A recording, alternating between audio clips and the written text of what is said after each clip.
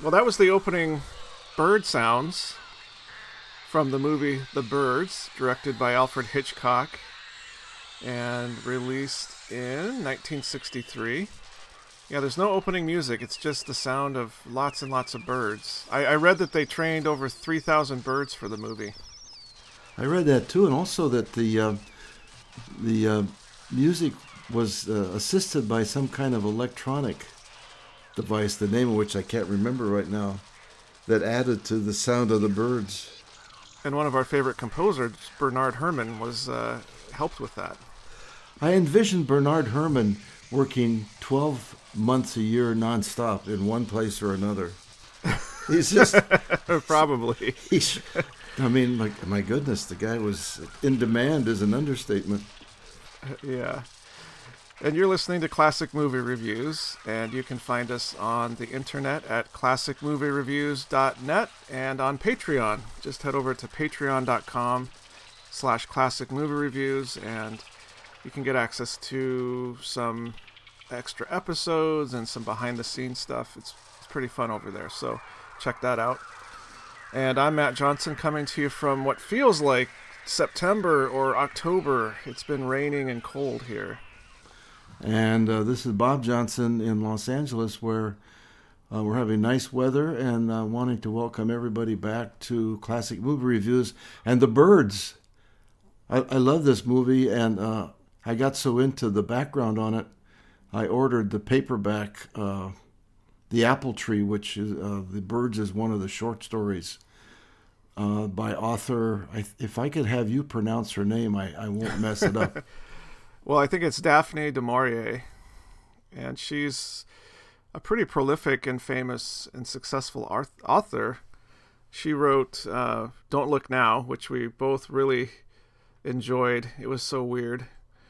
And Rebecca, which I think we should review here in the near future. We indeed need to do that one. But anyway, I'm getting a paperback version of it delivered tomorrow. I was reading about the different adaptations of The Birds, the movie, of course, being the one today that we're going to look at. But it's been on various radio programs, and the list is quite long, going back to the book. The book was published in 1952, and the first adaptation was on Lux Radio Theater in 1953, and then several other ones afterwards. And the BBC keeps redoing versions of it. The most recent was that I found was in 2010. So for cool. Listeners that like the radio audio approach, there's the Lux Radio Theater, Escape in 1954. Oh, it was on TV. Danger, a CBS program from 1955. I'm sure everyone's seen that. And then yeah, it's in reruns constantly. Constantly, right? Just one I'd never heard of. And then the BBC has it on their Radio 4. So it's quite a film, huh? Man. Yeah, I have to apologize. I kind of made a little bit of fun of it in our last episode because the first time I watched it, I was pretty young, and I didn't have a very good memory of it in terms of any of the details. But watching it again now, I can certainly appreciate how really excellent it actually is, and how influential potentially it has been in the zombie movie genre. I had this thought as it was coming to a close there at the end of the movie that, gosh, this feels like a zombie movie. I wonder if this inspired any movies like Night of the Living Dead. And I thought, boy, that'd be a great article. I could write an article for our blog post about this, you know. And then I went out and did a quick search, and that was not an original thought. There's like 50 different articles about how The Birds relates to zombie movies. There's so many different interpretations of why The Birds behave the way they do. I mean, it's I don't know that there's 50, but there's a lot of different ones. When I saw it in 1963 as a college student, I just enjoyed it because it was so different.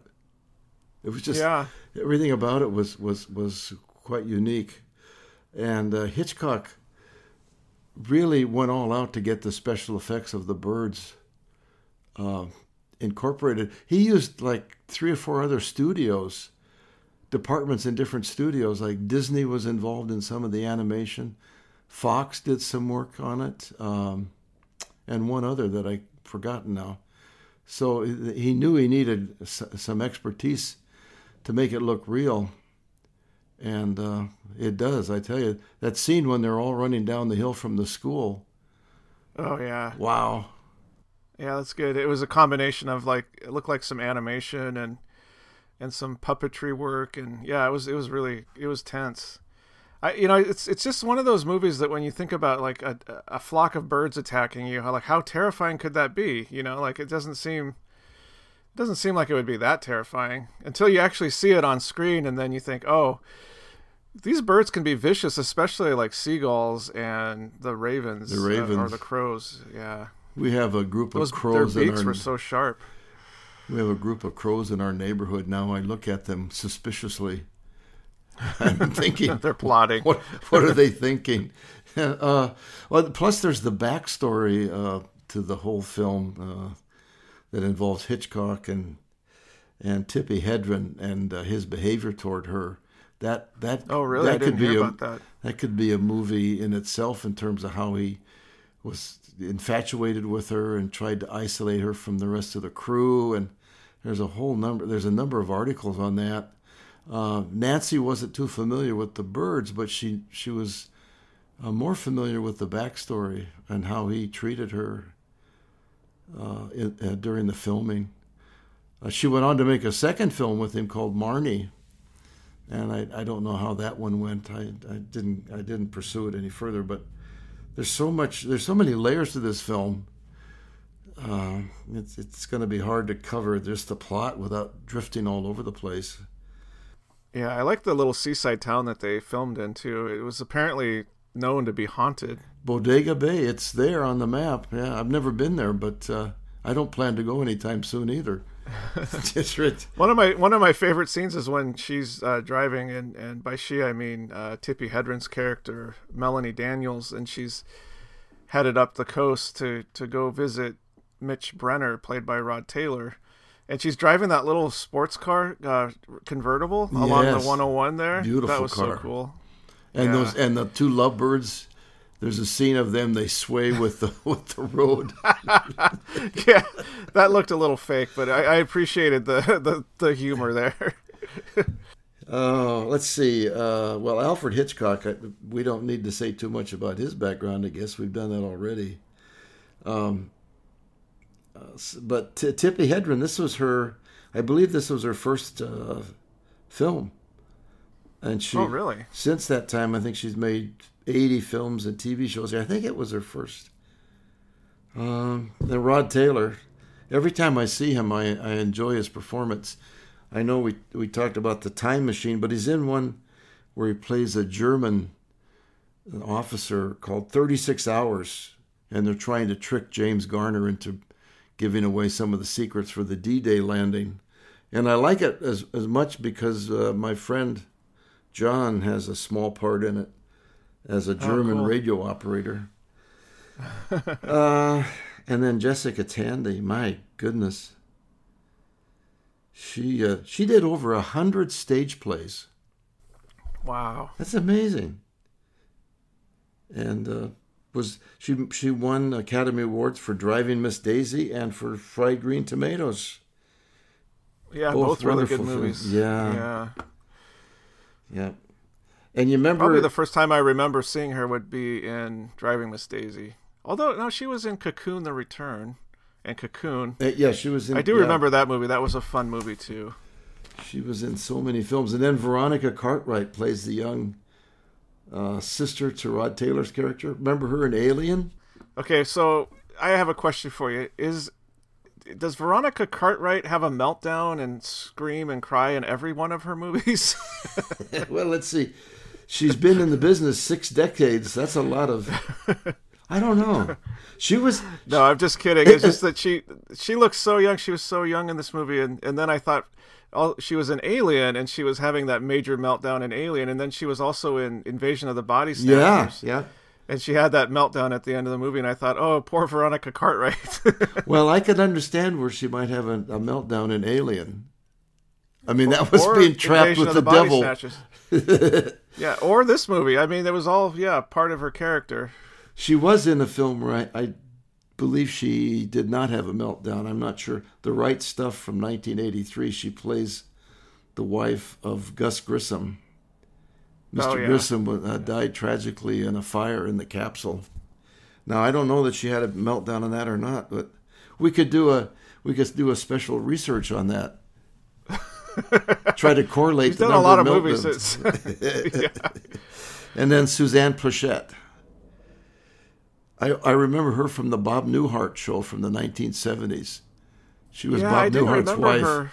I didn't remember her from that, but I looked her up and I thought, oh, that's why she looks familiar, because we used to watch that show a lot when I was little. It would come on TV and you would put it on and we'd watch it.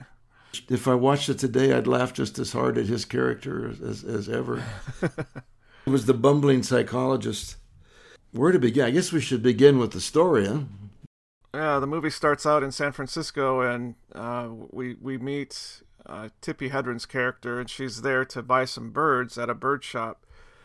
And I love those street scenes in these old movies. You get to see the old street signs and the old cars and the buildings, and it was kind of cool because they did this swipe of a sign, and you could tell, or at least I could tell, that they went from outdoor filming to a set.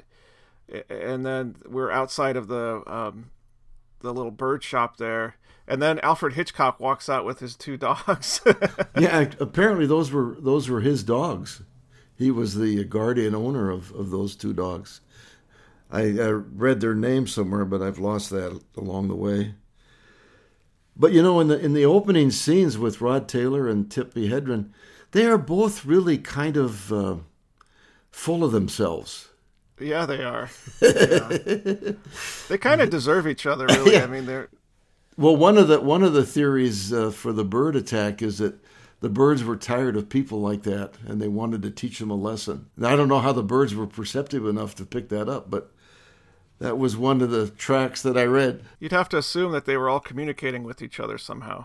Constantly. But it was kind of funny how Tippi Hedren pretended to work in the shop, even though Rod Taylor's character, Mitch Brenner, knew that she didn't work there.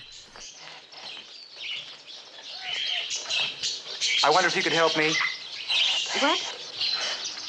I said, I wonder if you could help me. Yes, what is it you're looking for, sir? Lovebirds. Lovebirds, sir? Yes, I understand there are different varieties. Is that true? Oh, yes, there are. Well, these are for my sister for her birthday, you see, and as she's only going to be 11, I wouldn't want a pair of birds that were too demonstrative. I understand completely. At the same time, I wouldn't want them to be too aloof, either. No, of course not. Do you happen to have a pair of birds that are this friendly? Oh, I think so. Now then, let me see. Aren't those lovebirds? No, those are redbirds. Oh, I thought they were strawberry finches. Oh, yes, we call them that, too. Here we are, lovebirds. Those are canaries. Doesn't this make you feel awful? Doesn't what make me... Having all these poor little innocent creatures caged up like this? Well, we can't just let them fly around the shop, you know. No, I suppose not. Is there an ornithological reason for keeping them in separate cages? Well, certainly, it's to protect the species. Yes, I suppose that's important, especially during the molting season. It's a particularly dangerous time. Are they molting now? Some of them are. How can you tell? Well, they get a sort of hangdog expression. Yes, I see. Well, what about the lovebirds? Are you sure you wouldn't like to see a canary instead? We have some very nice canaries this week. All right. All right, may I see it, please?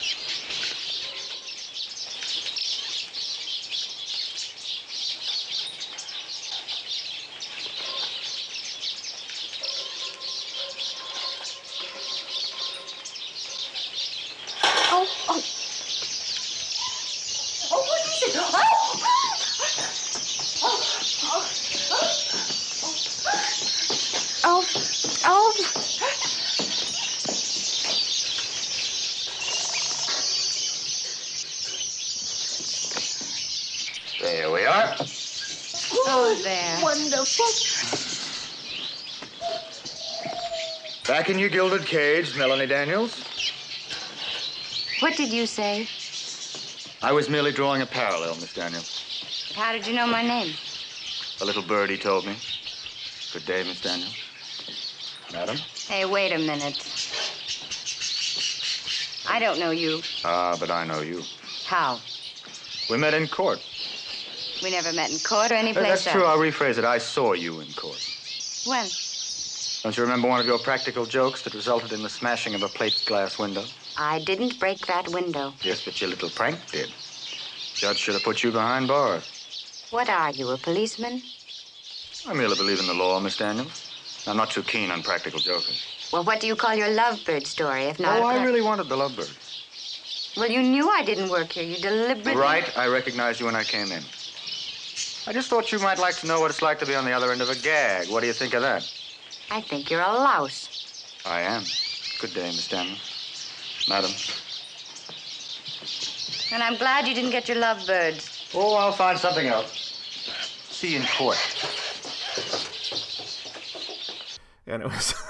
But then she decides that she's gonna get a couple lovebirds and drive them up to where he spends his weekends up at Bodega Bay, because he was actually there to buy lovebirds for his sister who's having a birthday that weekend.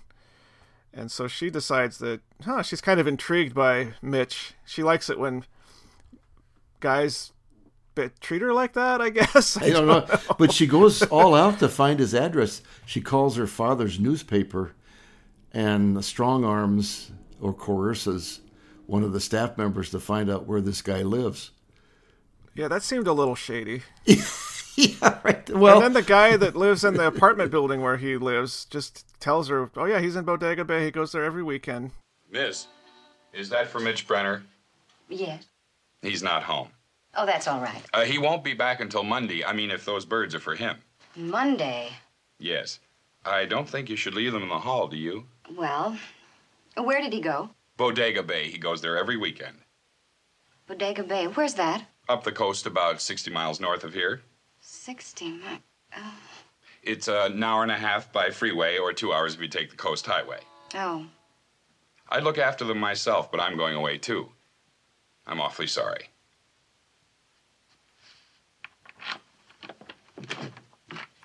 It's like, gee, thanks. Thanks for just letting everybody know that I'm not home on the weekends. Yeah. He doesn't know this person at all. That guy looked familiar to me. He was on a lot of television shows. I think he was on the Dick Van Dyke Show as one of the staff members or the boss. I forget. He was quite sophisticated in his scenes, except for giving away all the secrets about where Mitch was spending the weekends. What's his name again? Yeah. What was it? His name is Richard Deacon, and he was in a lot of like 70s and 80s TV shows. Oh, there he is. Yeah, I lost him on my list. And didn't you love Charles McGraw? I know I'm jumping ahead, but there was Charles McGraw, our favorite cop from Narrow Margin, in the restaurant, and he was the fish. He had a fishing fleet that had been attacked by the birds. He looked out like a tough guy every time I saw him in any film. Yeah, he really did. If I saw him coming down the sidewalk, I think I'd cross the street. He would have fit into our next movie, Jaws. You know, he could. Oh yeah, he could have played the Robert Shaw character. Totally. Interchangeable parts. So anyway, she goes up Highway 1. We're back to Tippy. She's whipping up. Was that an Austin Healey or? I think it was an Austin Healey, as best I could tell. Yeah. Beautiful car. I wanted to buy one of those when I was in college until I found out what they cost. It was like I'd had to... Well, not only what they cost, but what they cost to maintain. Oh, I know. There was one for sale that was used, and I thought, well, I could afford that. It would have been awesome, especially if you could have kept it in good shape. Oh, it would be classic. I would have gone bankrupt as a junior in college. That's true, yeah. But, not very practical. Well, I remember you always wanted to get a Triumph.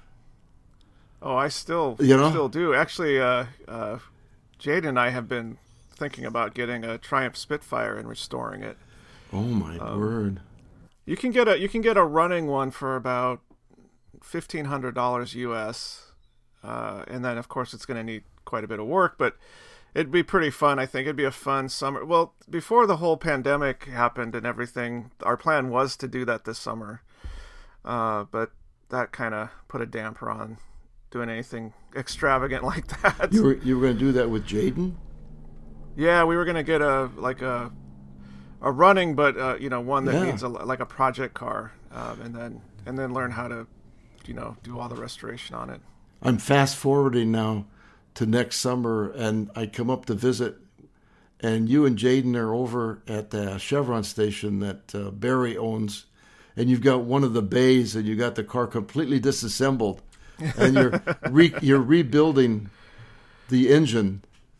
Yeah, totally. And Barry has to order these parts from some obscure plant in, I don't know where. I don't know where they make the parts for that anymore. Well, this is a real tangent, but actually parts for a Triumph Spitfire you can buy. They're so cheap and plentiful.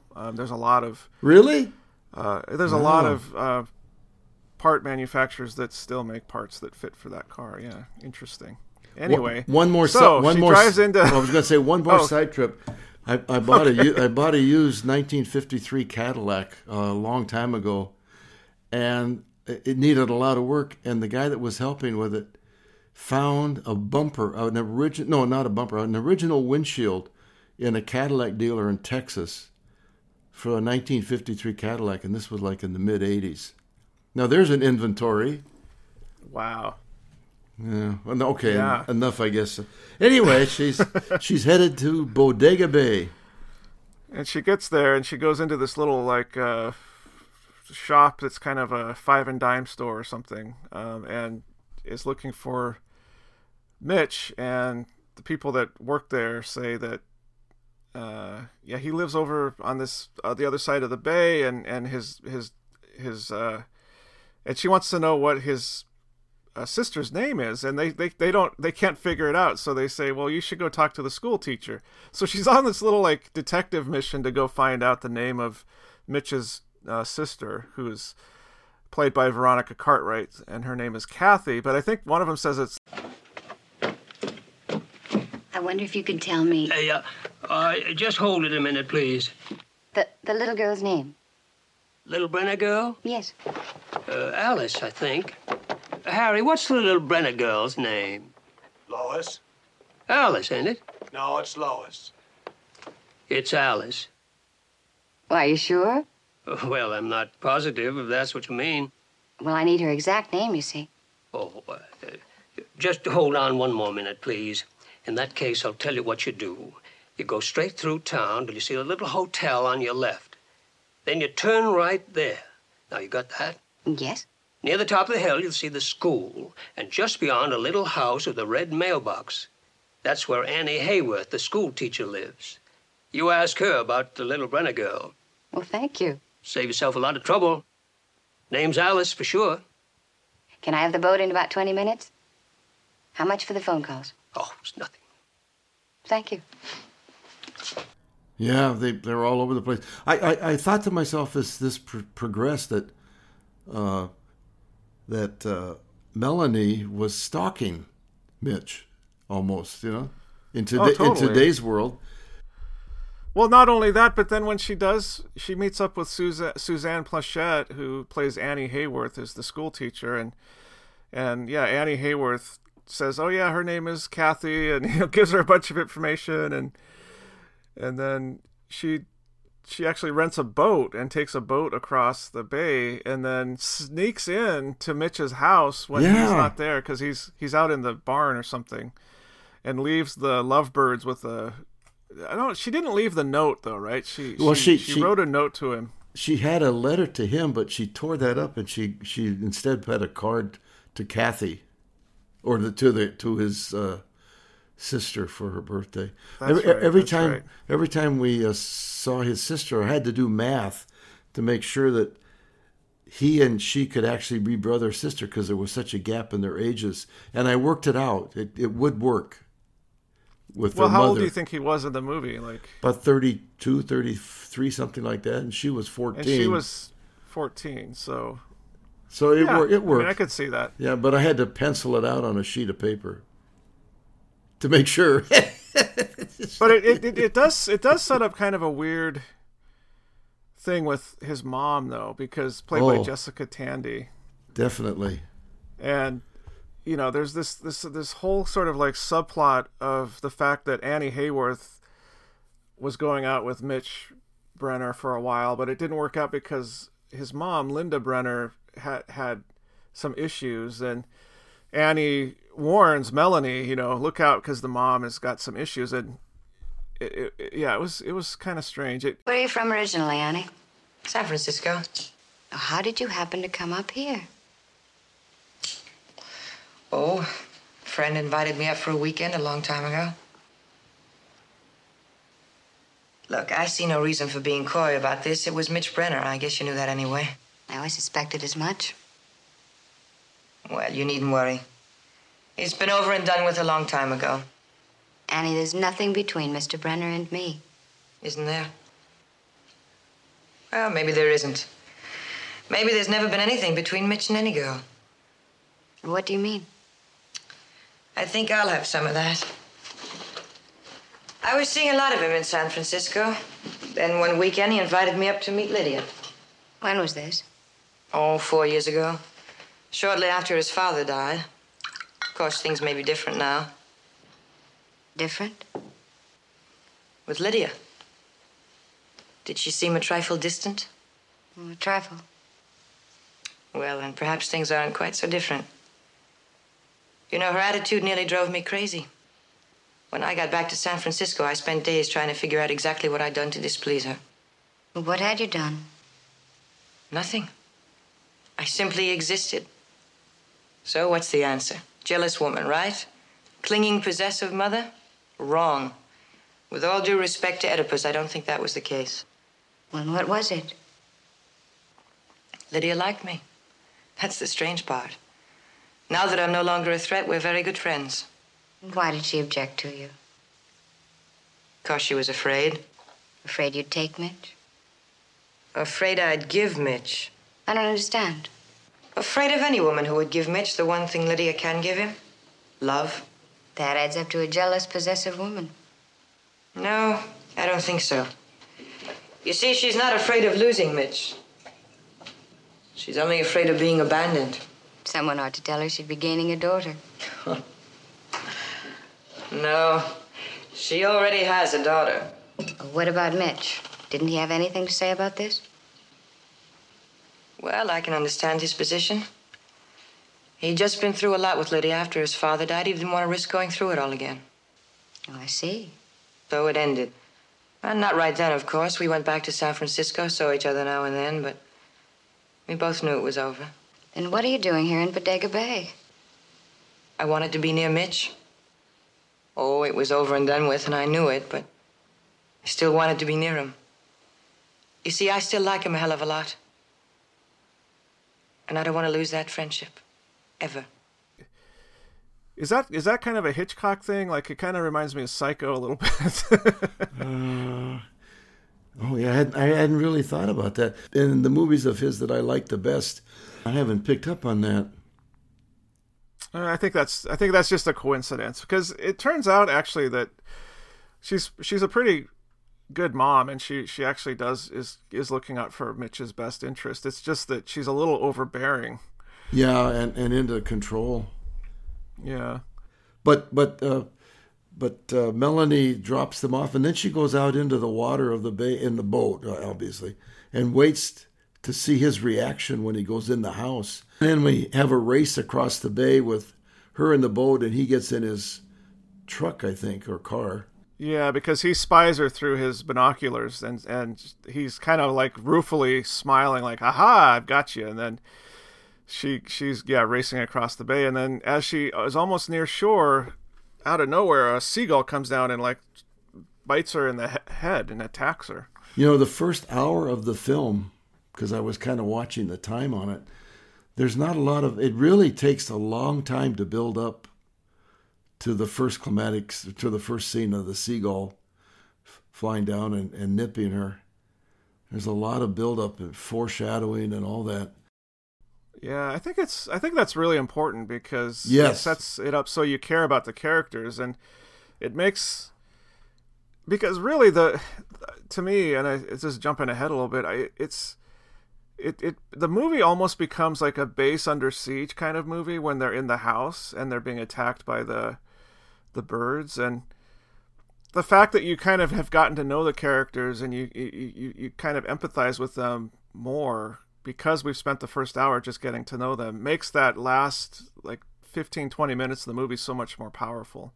It's well done in that regard. I also wondered if Mitch had a lot of different women that came up from San Francisco to spy on him. He seemed kind of, I don't know, cavalier or nonchalant about it. He like, oh, this is no big deal. I'm glad you're here. Well, I think he definitely had quite a few women friends, at least in San Francisco. I don't know how many of them drove up to spy on him and break into his house, though. So then they after that, I think they go into the little cafe and they get some help because she's bleeding. Yes. And then that's when the sea captain comes in, the fisherman comes in and is saying, my boat got attacked as well. Does he come in then, or is it later after the birds attack all the kids in the school? I don't think we've yet gotten to that level of bird attacks. I think she gets some treatment from one of the waitresses and the guy that's the owner, I think. Right. And then I think then she goes back out to visit Annie, and asks if she can rent the room for a night because she has no place to stay. And we're building more and more toward the climatic scenes. And then she goes out to have dinner at the Brenner's house because when Mitch was kind of fixing her up, he invited her out to dinner. And this is a surprise to Lydia Brenner. I think I said Linda earlier. Lydia Brenner, played by Jessica Tandy. And she's not all that pleased with having guests over. No, especially an attractive woman that she doesn't know anything about.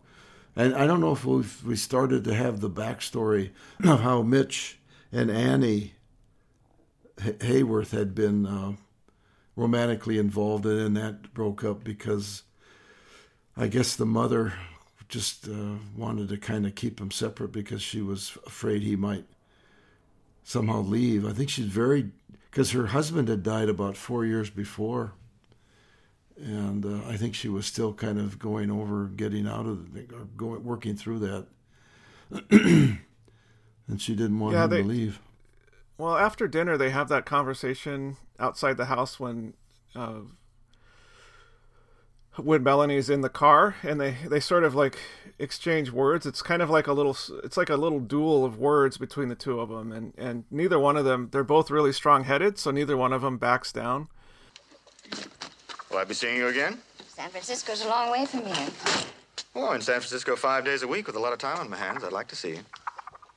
Maybe we could go swimming or something. Mother tells me you like to swim. How does Mother know what I like to do? I guess we read the same gossip columns. Oh, that. Rome. Yeah, I really like to swim. I think we might get along very well. In case you're interested, I was pushed into that fountain. Without any clothes on?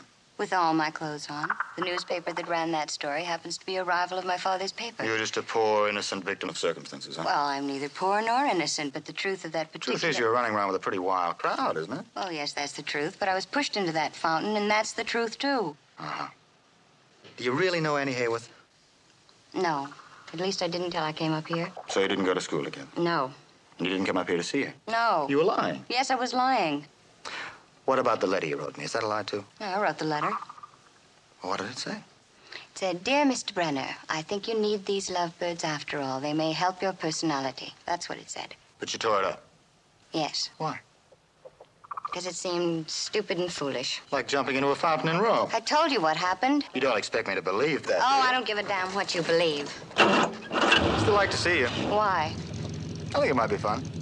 Well, that might have been good enough in Rome, but it's not good enough now. It is for me. Well, not for me. What do you want? I thought you knew. I want to go through life jumping into fountains naked. Good night.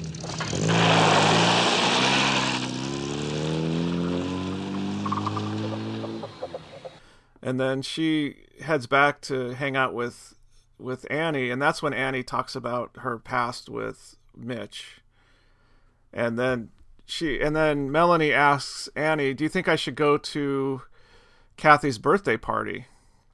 Because that's kind of why she was going to spend the night, to maybe go to this birthday party the next day, right? Yes, yeah, and she decides she will go, and the party is outside the house of the Kathy Brenner character. No, I'm sorry, Lydia's house, the Brenner's house, and they have geez, I'm losing my place here. Tippy and Rod have a discussion about Tippy's background and how her mother had left, and all the trauma that she'd gone through and the difficulty of that. That's another great interaction between the two of them. I really like that scene when they're just after dinner outside the house, and then that scene when they kind of take a walk during the birthday party. Oh, I really shouldn't have any more. I'm driving. Well, actually, I'm trying to get you to stay for dinner. A lot of roast beef left over. No, I couldn't possibly. I have to get back. All right. Cheers. Cheers. Seriously, why do you have to rush off? What's so important in San Francisco? Well, I have to get to work tomorrow morning, for one thing. You have a job? I have several jobs. What do you do? Well, I do different things on different days. Like what? Well, on Mondays and Wednesdays, I work for the Traveler's Aid at the airport. Helping travelers. No, misdirecting them. I thought you could read my character. On Tuesdays, I take a course in general semantics at Berkeley. Finding new four-letter words. That's not a job, of course, but... You mean you don't have to... And on Thursdays, I have my meeting and lunch. In the underworld, I suppose. I shall disappoint you. We're sending a little Korean boy through school. We actually raise money for it. You see, Rome, that entire summer I did nothing but... Well, it was very easy to get lost there. So when I came back, I thought it was time I began, I don't know, finding something again. So on Mondays and Thursdays, I keep myself busy. What about Fridays? Fridays, they're free. I sometimes go to bird shops on Fridays. I'm very glad you do. Nice, innocent little day. Oh, yes. I have an Aunt Tessa. Have you got an Aunt Tessa? Mine is very prim and straight-laced. I'm giving her a minor bird when she comes back from Europe. Minor birds talk, you know. Can you see my Aunt Tessa's face when this one tells us one or two of the words I've picked up at Berkeley? You need a mother's care, my child. Not my mother's. Oh, I'm sorry. What have you got to be sorry about? My mother, don't waste your time. She ditched us when I was 11 and ran off with some hotel man in the East. You know what a mother's love is. Yes, I do. You mean it's better to be ditched? No, I think it's better to be loved. Don't you ever see her?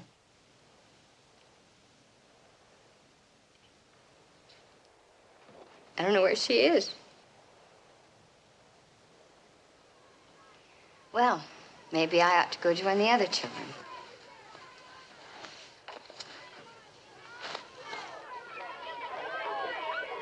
All right, here we go. One. They have great chemistry, and I really like Rod Taylor. And I his do acting. too. Yeah, I do too. I everything he was in, I enjoyed. Remember in have you seen Inglourious Bastards? The No, I haven't seen that yet. he plays Winston Churchill in that.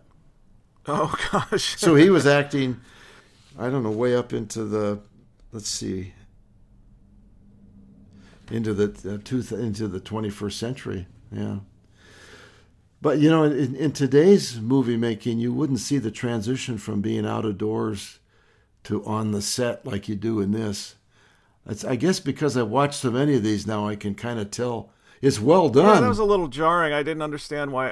I mean, clearly they did that so they could control the lighting and the wind and everything for that face-to-face interaction. But they had that beautiful outdoor scene, and it looked like there was a spot where they could have filmed right there, but. And then they come from the studio back to the real world.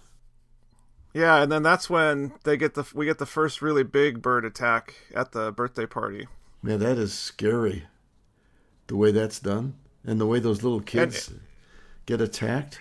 Jeez. Yeah, when and it does start to get more terrifying when you see like these little kids getting tripped up because they're running and they fall, and then birds just descend on them and start pecking at them, and you think, oh God, that would be pretty horrible and painful and potentially deadly, right? If they kept at it. So they get it under control, or so they think, and things settle down a bit, and the kids go home, and Melanie decides to stay because there's been a lot going on there. And they're in the house, and then all the sparrows come in through the chimney. That was so freaky. Wow. Yeah, I had forgotten that was cool. from earlier. That was masterfully put together. It looks so real. Like that was some great special effects. And man, and there was all sparrows. It reminded me of a scene in Harry Potter when all the envelopes come flying out of the fireplace with Harry's invitation to Hogwarts. Well, it reminded me of a completely different frame of reference, Pitch Black. Oh, and those yeah. flying birds, whatever they were, in that Vin Diesel movie. Yeah, and they just were texted me unrelenting, about yeah. So I mean it shows up, at least in my mind, in a lot of films that are current. So they get that under control. So things are starting to show up more frequently, though, because now there's other attacks. I think they go out and listen on the radio of their car, or they somehow get some news that there have been other attacks around the area and over even across the mountain range in some of the other cities. And so Lydia wants Melanie to go pick up Kathy from school because she would just feel a lot better if Kathy was home.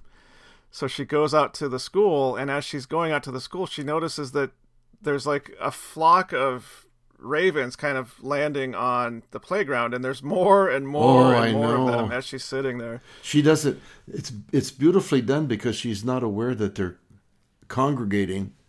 She's I think smoking a cigarette or looking off in the distance.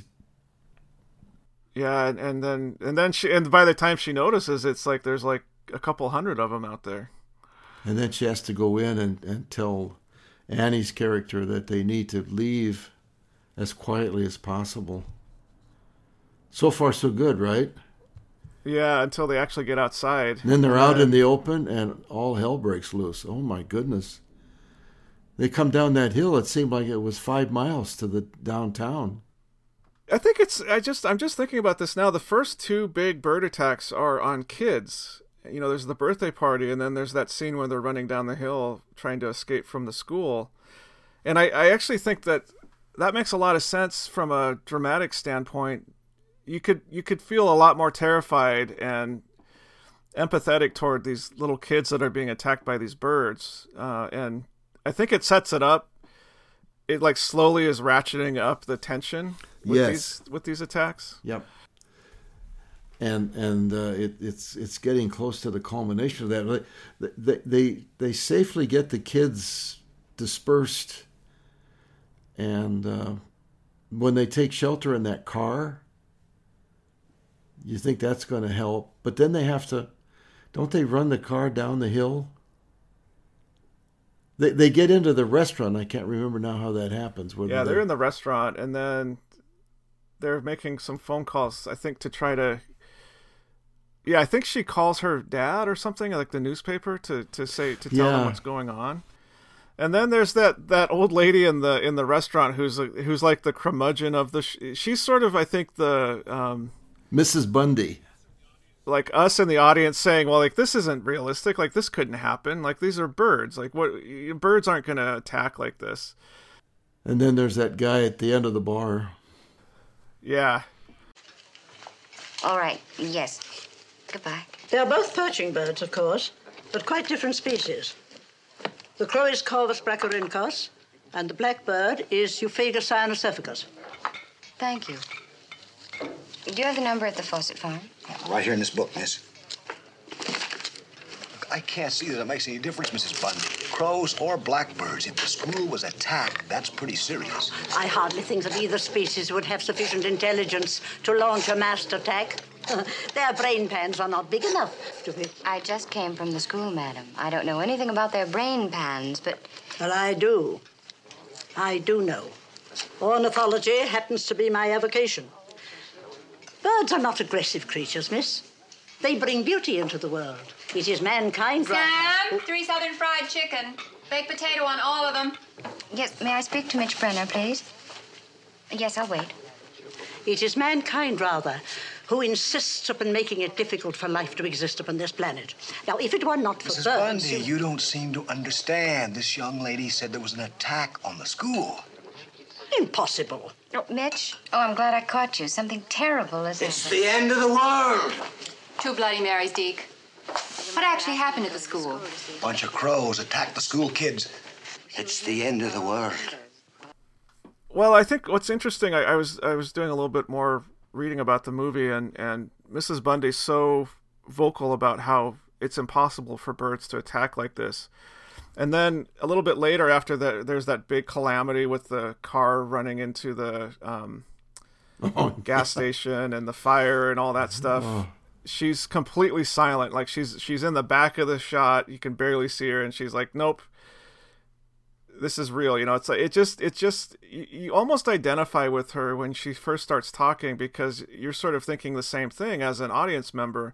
But then after all this stuff goes down, that just kind of gets pushed to the side, and it's literally pushed to the side in the movie with her being in the back of the shot, not saying anything.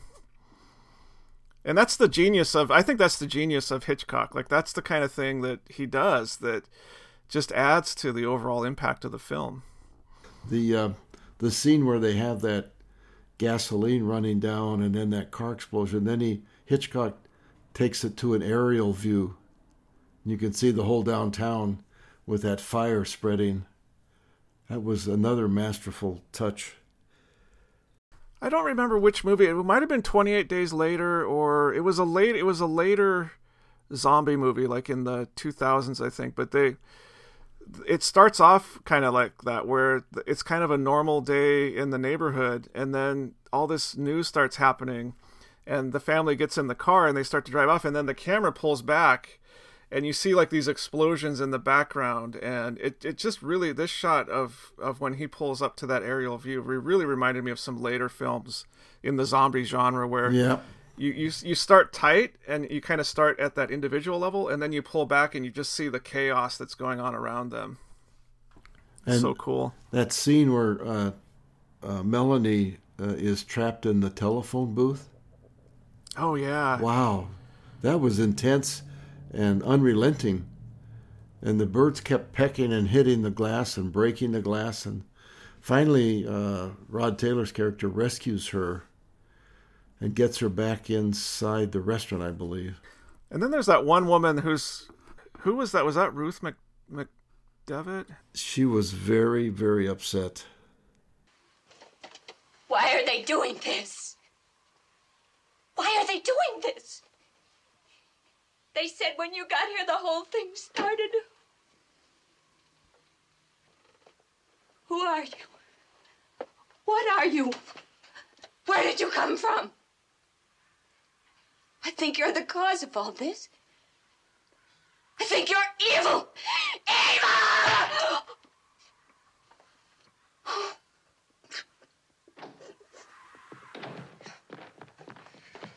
I think they're going. We can get Kathy at Annie's now. Yeah, she was blaming Melanie for the bird attack, saying that they didn't start happening until she came into town. And that was a nice little like callback to the witchcraft, sort of like witch trials of like something that happened that's unexplained. So let's just pick somebody and blame them for it and then persecute them for it. And I think Melanie slaps her in the face or something to bring her around, and then she's ashamed because she realizes what she's done.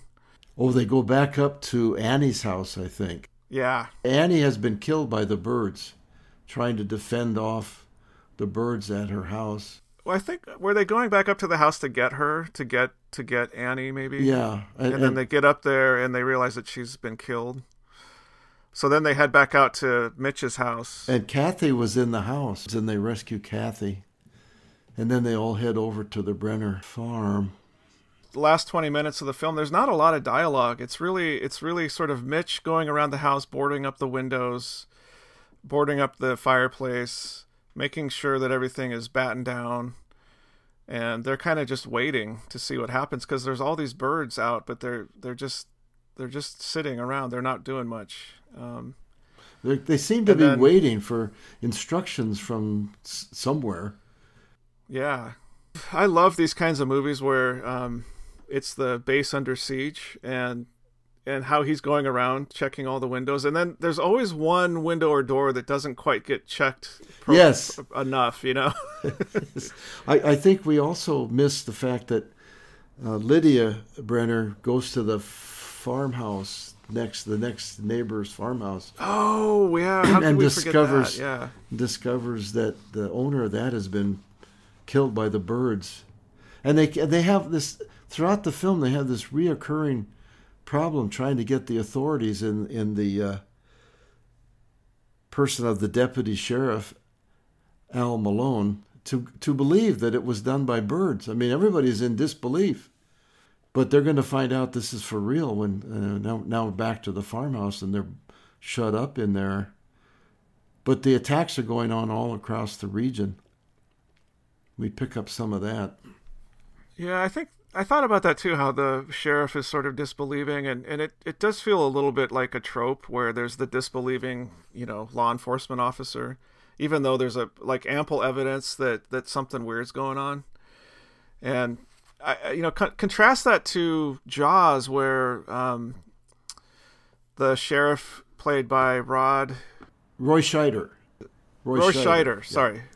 So in Jaws, where we've got the sheriff played by Roy Scheider, who's sort of the main character, he believes, he's more on the side of I believe that there was a shark attack, but he's bullied into kind of going along with the powers that be in the town. Yeah, so it's the mayor is the mayor is the disbeliever, or doesn't want to have it interfere with the economy.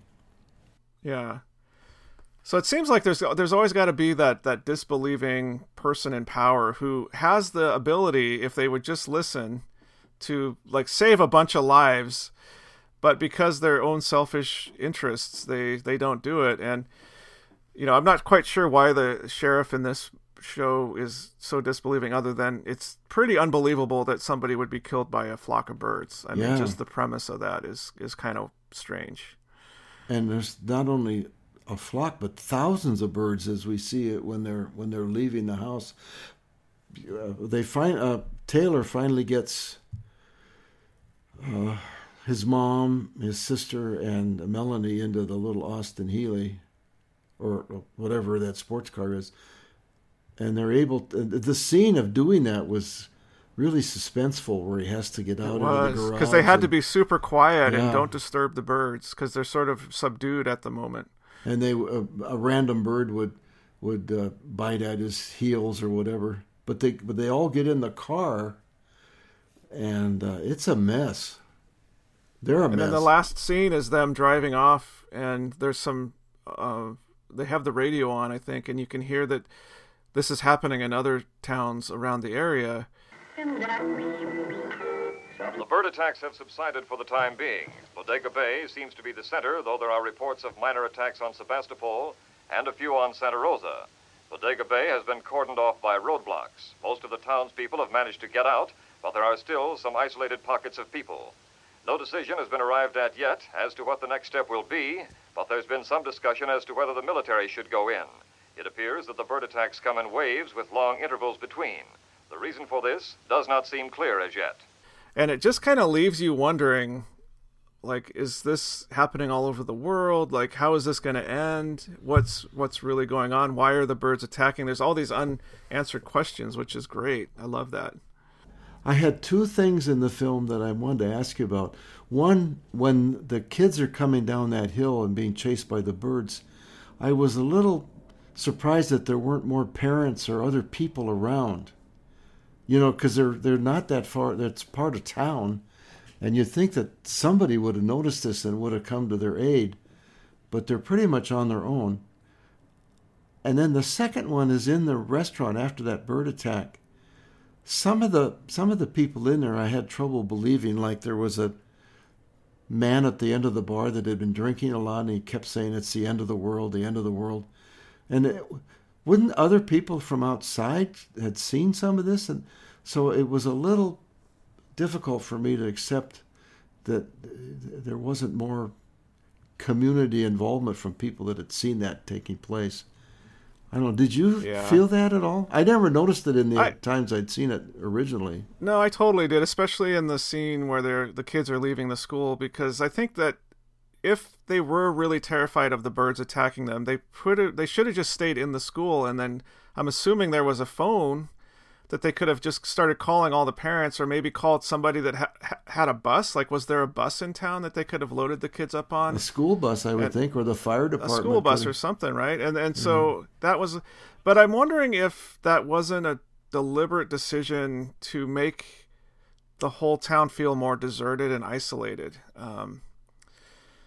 And so, yeah, I think it did detract a little bit from sort of the believability of it, although I think it may have been a decision to do it that way. Oh, with Mr. Hitchcock, I'm sure that it was. And there was so much disbelief in that restaurant. It was hard. But again, like you say, who's going to believe that a bunch of birds attack people? Well, it'd be hard. The first thing, when I first thought about doing this movie, I thought, well, this is sort of like a movie where the environment turns on humanity, and Day of the Triffids came to mind as another example of that, and also Jaws, actually, I think, is sort of in that genre. That's a whole theme of Totally. And if you think about sort of modern day, what's going on in the world, and you think about how many people don't believe in, say, climate change, and so to me, the fact that the people in the little cafe there didn't believe was kind of like spot on. I think that's probably what would happen, is you would have a lot of people that just couldn't accept that this was happening because it's just so outside of their realm of experience or knowledge or what they could think would happen. So that to me was fine. But I do think that, some of the decisions they made on how to stay safe were not very good. Well, I've even felt it a bit with the coronavirus pandemic. I was reading that if everybody was wearing face masks and doing the social distancing, they could drop the number of infections and all down substantially. But a lot of people resist even wearing the masks. They don't see the need for doing that. So it does reoccur. It's all through our lives, but. Well, and I think it'll come up in Jaws. It'll be like a theme in Jaws. It's even stronger, sort of this disbelieving, like this can't be real, you know. So, Anyway, what do you give this movie? I give the film a 9. I would have gone with a 10, but for the things I was just talking about that left me wondering why weren't more of the community involved. So I'm just a step off of our top rating. Yeah, I was going to give it a 9 as well for similar reasons. There's just a few things in there where, it was just kind of weird, but not in a good sort of supports the story kind of weird way. But still, really, really fun movie to watch. It's a fun movie, and I found the name of the 2 dogs that Hitchcock walks out of the store with: Jeffrey and Stanley. Nice. That's perfect. So it was a good movie. And next up, we're going to watch and review Jaws. I'm sorry. Jaws. Yeah, Jaws. So that's up next, and then Duel. Yeah, then I think we're going to do Duel, and then after that, it's the prime of Miss Jean Brodie. Oh yeah, right. And then we have our guest. We have our guest coming on board. Okay. Arthur Skulko, our Tier 4 patron, is going to join us for our review of The Prime of Miss Jean Brodie, and that'll be coming out in July, and that's what's coming up. So everybody, thanks for joining us. Stay safe, take care. Coming to you from North Bend, where fall has arrived in June, it feels like. This is Matt Johnson. And Bob Johnson in Los Angeles, wishing everyone happy movie watching.